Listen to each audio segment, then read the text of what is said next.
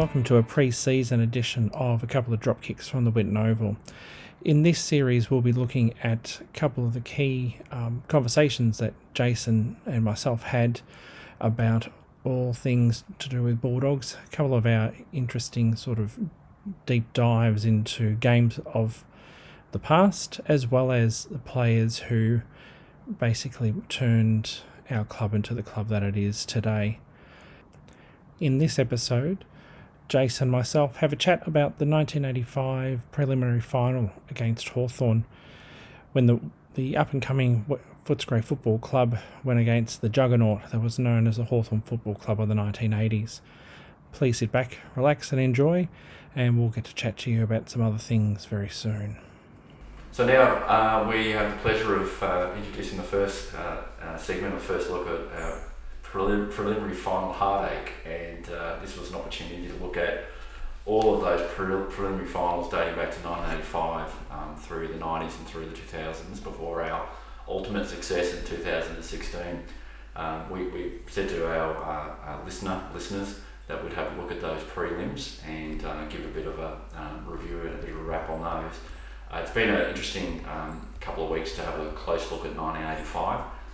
Even though it was a bit of a heartbreak, it has been quite a good process, Nick, to have a look through that great team and that time and what it meant for the Doggies fans, and having a go into the finals and an opportunity to take a shot at a premiership window, or an opportunity to get into the grand final.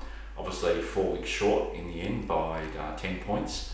But it was a good opportunity to have a look at the class of players and the team that was brought together at that time. 1985 prelim, Footscray versus Hawthorn at Waverley Park, 15-9-99 to 16-13, 109, a 10-point loss, heartbreak. 21st September 85, more than 50,000 in attendance. I remember going myself. A gorgeous sunny day, but ended in clouds and disappointment in the end. Umpired by Glenn James and Rowan Sawyers, two umpires. First impressions, there's actually a video of it on YouTube that people can watch, and they can watch the whole grand final. It strikes you when you first look at the game how different the game is today versus what it was then. There's not a centre circle. The ruckman take a 20-metre run up for the ruck. Yeah, I felt sorry for Andrew Purser. I thought he was going to have to have a bit of a sit down halfway because it was such a big run-in. It was, and there's no forward, there's no 50-metre arc, and the skill level was very different. So we didn't have pinpoint passes to members of the team. It was a bit more kick to kick, and certainly didn't have the same athleticism and running game that you see in today's comp. But 85 was a really interesting year for the VFL as well. It was the start of some changes. We had, at the end of the day, Essendon beating Hawthorn the week later in the grand final, but the season was marred by a very nasty brawl between Hawthorn and Geelong, where Lee Matthews was actually charged for assaulting Neville Bruns by Victoria Police. And if you have a look at some of the games during that season, 85, that you might want to also look at some of the rounds that you can watch on video as well. It was a rough and tumble league at that point, and it was only really starting to change in terms of the protection of the players and the heads after some of those really nasty incidents that you saw.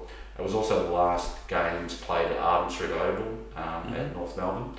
And it was also the year that Sydney Swans was bought by Jeffrey Edelston, so a time of change and private ownership of VFL clubs at that time as well. A bit of a scene setter. Michael Malthouse is his second year in the Doggies. He'd joined the Dogs the year before and had brought a real different attitude and a hardness to the Doggies. A lot of the players, when they talk about Mick Malthouse coming into the club, talking that he and fellow chairman of selectors Wayne Walsh, who he brought over from Richmond, had a real can-do attitude and a serious attitude. People like Doug Hawkins and Brad Hardy and Simon Beasley all say that they meant business, and certainly some of those players have been around for a while, like Rick Kennedy and others, really saw a big cultural change and a shift. So to get the Doggies into the finals, mix in the second season of Mick Malthouse's coaching was a big success and a bit of a bolt out of the blue. the Doggies had a fantastic year. They were up and about winning games early in the season, and they certainly got themselves to the top of the ladder with hopes of being able to match it with any team that year. They'd beaten every team they'd faced that year, and certainly the ultimate premier Essendon of all the teams were the most worried about the Doggies. So that folklore about, if the Doggies had just got over Hawthorn, they might have had a chance with Essendon was sort of borne out by some of the feedback that you got from Essendon coaching staff and players of the day. Doggies finished second place on a 12-team ladder. In the first week of the finals, faced Hawthorn and got a drubbing, 90 point loss in the first week, and certainly a bit of a reality check in terms of the type of composure and the maturity you need in finals. The following week they faced up against North Melbourne, Beasley kicking his 100th goal during that game. Yep, 7 in total for that game, this one. Yeah, he had a little day out that day, and interestingly, people still managed to run onto the field. It's something you don't see these days. No. But Beasley had a few taps in the back from supporters who ran the field to congratulate him, and even after the end of the Prelim final against Hawthorn, the players had to make their way through streaming crowds which ran onto the ground as well, which is something you just don't see these days. No. In terms of the protection of the players.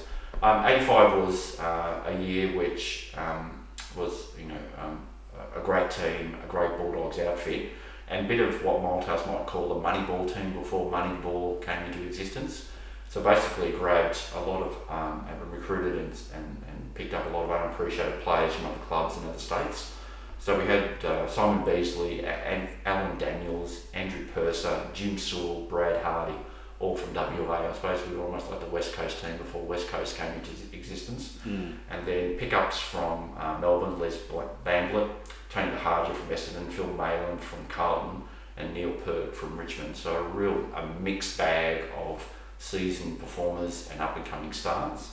As well as this regular list of club champions that people will remember from the day: Brian and Neil Cordy, Jim Edmund, Peter Foster, Robert Brackett, Captain Gronawagon, Doug Hawkins, Rick Kennedy, Stephen Wallace, Stephen McPherson, Michael McLean, Brian Choco Royal as well. So you saw that you actually, when you look at that team, it was a real champion team, a champion team of people that were brought in, plus a champion team of good club players as well. A lot of very important players who sort of kept on for the following years and went the ups and downs of the successes that we had there. All club champions that sort of finished up that way. It was like Choco Royal and Ricky Kennedy, who was always a stalwart in the back line and always happy to give a bit of arge and barge. Rick Kennedy, more than 158 games recruited from Traralgon, a tall fullback, State of Origin pick in '86. Probably had many tribunal appearances during his time. He was a bit of a rough nut, and you saw some of that during the play in the '85 prelim. Doug Hawkins was at his peak at that time.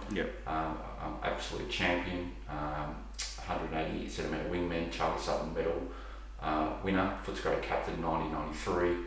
And the VFL Team of the Year 2 times, so a real legend of the game. Michael McLean, recruited from Northern Territory, first player coming straight from Northern Territory to the VFL. Winger, 180 games, 40 goals with Footscray and Brisbane Lions and Bears. An Indigenous All-Star 2003-2007 and quite a strong anti-racism activist during those times in the VFL as well. Simon Beasley, recruited from Swan Districts, more than 150 games, 575 goals for Footscray. Coleman medalist in that year in '85. Leading goal kicker for the Doggies 82 to 88. Footscray Team of the Year century, and a Simpson medalist as well. Brad Hardy, we all remember the distinctive red hair and long sleeves. Recruited from South Fremantle, 150 games for Footscray, Brisbane and Collingwood. State team honours 82 to 88 and 91. Member of the international team, remember those, 84 to 86. Brownlow medalist in 85. Charlie Sutton, winner 86. AFL Hall of Famer in 2019. All Australian, Tassie medal, Simpson medal, and now champion. obviously there was a bit of fallout coming in future years with Nick Malthouse. At the end of 1986. Yeah, and I suppose you look at him now, and he was a real modern player, an attacking half-back or back pocket player. And you saw in the first 3 quarters of the preliminary final, Brad Hardy just owned that field. His dash, his breaking through lines, it is what you see today in modern half-back flankers. And certainly there was a couple of plays during the game where he just burst through a contest, grabbed the ball, and was able to break through a number of tackles to get the ball into the Doggies forward line. So, his control of the back line really basically put Lee Matthews on the bench. It did. I think Lee Matthews went on the bench in the first quarter, and they sat him out. His attacking game basically put a shade on Lee Matthews. There's a lot of folklore about Lee Matthews' last quarter, where he picked up a couple of goals and an assist or two.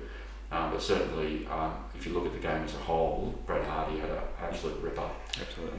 Just that arrested Lee Matthews coming on last quarter just made a bit of a difference in terms of the end result. But I think if you look at more broadly across the Hawthorn team on the day, you can probably pick a number of players who probably made more of a contribution during the day rather than just Lee Matthews. I think there's a bit of folklore about the role of Lee Matthews and then the relationship to Brad Hardy, which I don't think is entirely fair if you look at the game as a whole. Previously, the two teams had met during the year and they were 1-1 in terms of their respective wins. The Doggies had beaten in a close contest at the Western Oval in a wet, dour contest, and they had two different sort of playing styles where Hawthorn had quite large key position players, a running style of game, whereas the Doggies were a bit more under the contest and getting possessions through their brilliant centre players like Doug Hawkins and Michael McLean and others. So the 85 qualifier, as I said earlier, was a real shocker for the Doggies, getting whipped by 93 points. To come back from that big loss and to get back into a winning position after beating North Melbourne the following week was very impressive. And certainly the Doggies had a lot of hope and a lot of feeling that they had a good chance to tackle Hawthorn at Waverley the following week in the prelim. If you have a look at the key matchups for the game, Andrew Purser and Chris Langford in the middle. Andrew Purser dominated in the ruck on the day. I suppose the Hawthorn midfield was able to grab a bit of the ball off Andrew, but certainly Andrew bested Chris Langford in the hit-out contests. Neil Cordy was on Peter Knight. Peter Knight's towards the end of his career, and Neil Cordy was good on the day. Rick Kennedy versus Jason Dunstall was the key matchup. Yep. As I said, Rick was a bit of a hard head and a bit of a hard nut generally, and was a bit of gave a few free kicks to Jason Dunstall. Just a couple of taps behind the ears was that, and I think there was also a boots in the back as well. So. Oh, that's right. Yeah, that's when the in the forward pocket was right. Just a little step over. That's right. But hands up, we didn't do anything wrong there. A bit of a shocker, I think. wouldn't cop that in today's game. No. Doug Hawkins again was matched up against Robert Domenico on the wing. Another classic contest between those two stalwarts of the game. Doug Hawkins, if you look at the video and look at his performance, is so clean with his possessions and disposals. He's got all the time in the world, he's got composure, and there was no one with more heart on the day on that ground than Doug Hawkins. We had Peter Foster versus Dermot Brereton, young Dermot Brereton up and coming in the game. Still had that arrogance and flair that we saw many years to come, but at the very beginning of his career. Beasley and Mew. Beasley, after that key performance against North Melbourne the previous week, a very tight contest between the two of them. And then, as I said, Brad Hardy and Lee Matthews for a couple of quarters on the day. Brad Hardy was key for the Doggies, threatening to win the game for the first 3 quarters. And as we noted, Lee Matthews came back on, certainly had an impact in the last quarter. The Doggies got off to a bit of a flyer with the aid of the Breeze in the first quarter. Jim Sewell, a WA recruit, a former backman, put into centre forward, got us going with a goal within 60 seconds of the opening bounce. Steve McPherson had a huge first quarter, running loose in defence and racking up possessions moving the doggies forward into the forward line. The doggies, though, even though Andrew Purser was dominating in the stoppages and the hit-outs, couldn't quite capitalise, and John Kennedy kicked a couple of goals for Hawthorn, which got them within a couple of minutes, within a couple of points. Beasley got a nice play from McPherson that leveled the scores, and then there was displays between Doug Hawkins and Di Domenico on the wing, entertaining the crowd of more than 55,000 people. And then we had the young Michael McLean snap and regain the lead for the doggies. And then we had Jason Dunstall marking strongly and kicking a goal from 25 metres out. So in the first quarter we were 3-2 apiece, and matching it with Hawthorn, perhaps not taking some of the opportunities that we had. With a couple of seconds remaining, Jim Edmonds took a great mark, taken high and tackle on the boundary line, and let kick from the free kick with a massive torpedo punt and sailed through to give us a lead at the first change. So 8-point lead in the first change. Lots of run from Hardy in the back line. As we said, Lee Matthews was shut so much out of the game that Alan Jeans put the veteran on the bench for a couple of quarters. Jim Silver was good, taking 5 marks, and deserved a better return than a single goal from 3 shots. The Hawthorn forwards were held, and probably best served by John Kennedy, who in his 2 goals keeping their side within striking distance. So there was a lot of hope in that first quarter that we were in front and matching with Hawthorn, and certainly we had a lot more of the ball than Hawthorn did in that first quarter. So Doggies fans at Waverley that day in that first quarter with the sun shining were thinking we were really in for a shot here, and there was a real opportunity to break 20-year hoodoo of being in a grand final all the way back to 61 at that point. Yeah, and that's what it is. Going into quarter time, there was a lot of optimism coming through. And I guess how we started off in the second quarter was quite impressive as well. We had the magic of McLean and Choco Royal just having a good little bit of time in the forward line and kicking 2 goals for us, popping us up or helping us get into a 14-point lead. Les Bamblett was really good for us, I think, when he came over us from Melbourne. And I think he sort of, that extra bit of flair in the midfield was quite helpful. Yeah, as you said, good linking with McLean and Royal between the 3 of them, and we managed to push our lead out early to 14 points. As you said, former Morris medal winner, played for Melbourne, transferred to Western over the preceding winter, and a real bit of flair, and although he probably wasn't at his best on the day, Bamblett, he was a key player during the year and a lively forward for the Doggies. Shortly after, though, the Hawthorn team hit back with a coast-to-coast goal from Ken Judge that kicked our lead back to within 1 goal, and later just clicking down to the end of the first half. Judge chipped in his second goal of the quarter to seize the advantage. So at half time we were actually down 46-42, and the Hawthorn pre-game favourites were edging us out at half time. So a lot of talk about Hawthorn taking control of the game midway through that second quarter. The optimism and the hope the Doggies fans saw in that first quarter and the beginning of the second quarter faded a little bit. And certainly some of the maturity and the run of Hawthorn started to tell in relation to control of the game from that second quarter. What we saw happen in the third quarter, we saw again us starting quite brightly in the third quarter but squandering a number of scoring opportunities. Richard Loveridge for Hawthorn was damaging on the ground for us, and he kicked really from full pocket. Dunstall kicked 1 shortly after. And then the Hawthorn team were building up quite a handy buffer in the third quarter. McLean goal to register our first goal for the half, but almost immediately the 3-goal gap was restored thanks to another goal from Judge. Chris Langford and Michael McCarthy were holding their own against Purser in the ruck, and with time on learning, the Bullies needed to get a move on, but we were going to stay in the game. And then we saw Sewell from a 50-metre bomb, and then Hawkins from a set shot 45 metres dead in front, helped to make it a one-score game. Just minutes before the third quarter time siren, that Glasgow-born star Jim Edmund gave teammates and supporters reason to believe that his club were on the brink of qualifying for the grand final in a brilliant passage. Edmonds was the final link in a play, as I said previously, started off with Hardy with a dashing intercept of an errant kick, avoiding oncoming raging bull Dippy Domenico, taking a bounce, hitting Brian Royal in a 10-metre hand pass.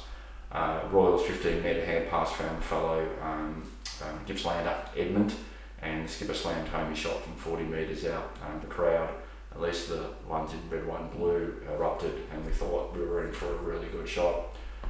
3 goals in 5 minutes has seen the Bullies grab the ascendancy in the game. A couple of behinds prior to the Belsall Hawks turn for home, leading by the barest of margins, 68 to 67. So you can imagine the fans at the ground on the day, 1 quarter to go, 1 point down, haven't been in a final since 76, haven't been in a Prelim since 61, haven't won a grand final since 54, thinking that we had a real chance, absolutely. A lot of hope, a lot of wishing and praying, and certainly going into the last quarter with the shade starting to build on one side of the ground, thinking that we could be in a grand final next week. But the heartache starts here, Nick. This is the last quarter, and this is where things go a little awry again. Again, we saw Hawthorn take the ascendancy at the beginning of the quarter, and then the Doggies fight back to try to get within distance to win the game. Michael McCarthy palms the ball to Matthews, who's back on the ground. The aging veteran swoops. His shot on goal luckily goes touched en route to goal by Rick Kennedy, but a bit of a sign that Matthews was on the loose and rested up for a number of quarters.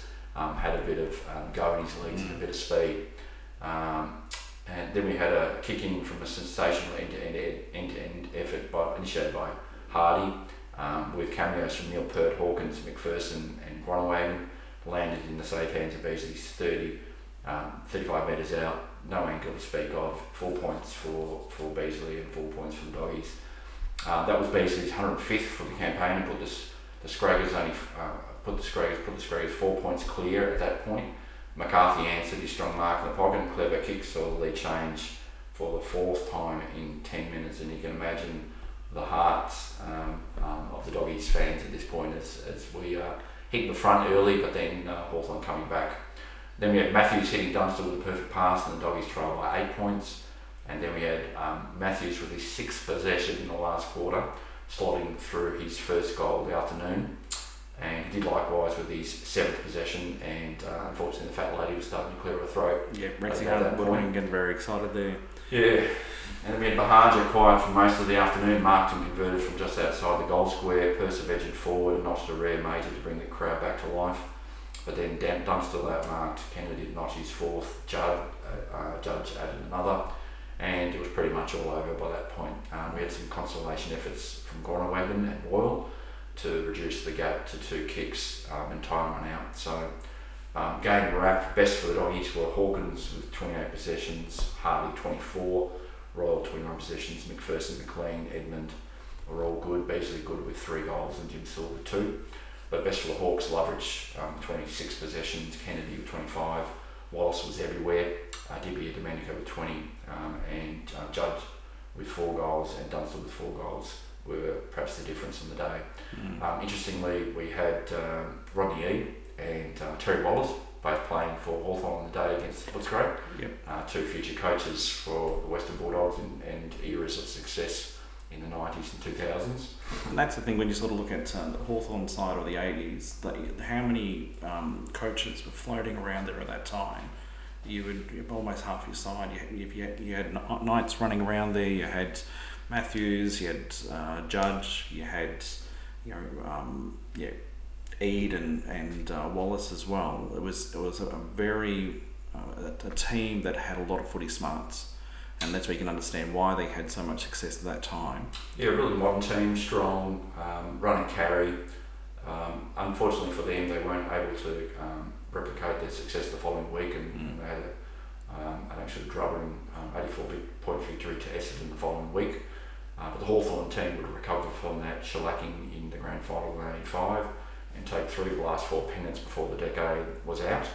The Doggies couldn't replicate their success in the finals that they achieved in 85. They were knocking on the door every year. They had 1 or 2 wins short of getting into the finals, including a heartbreaking loss to Melbourne in 87 to get last Melbourne round. And the Melbourne one day went in. Right. And that was, I think, the only final series that, who was that over there from Melbourne? Jim Steins. No, not Jim Steins. It was Robbie Flowers. Yes. Only final series that he ever I was thinking did. about Jim Steins running through the mark. That's right. The same year. And one thing I thought was really, when you do go back back to look at the older these games, is that you go, okay, what were the different rules floating around?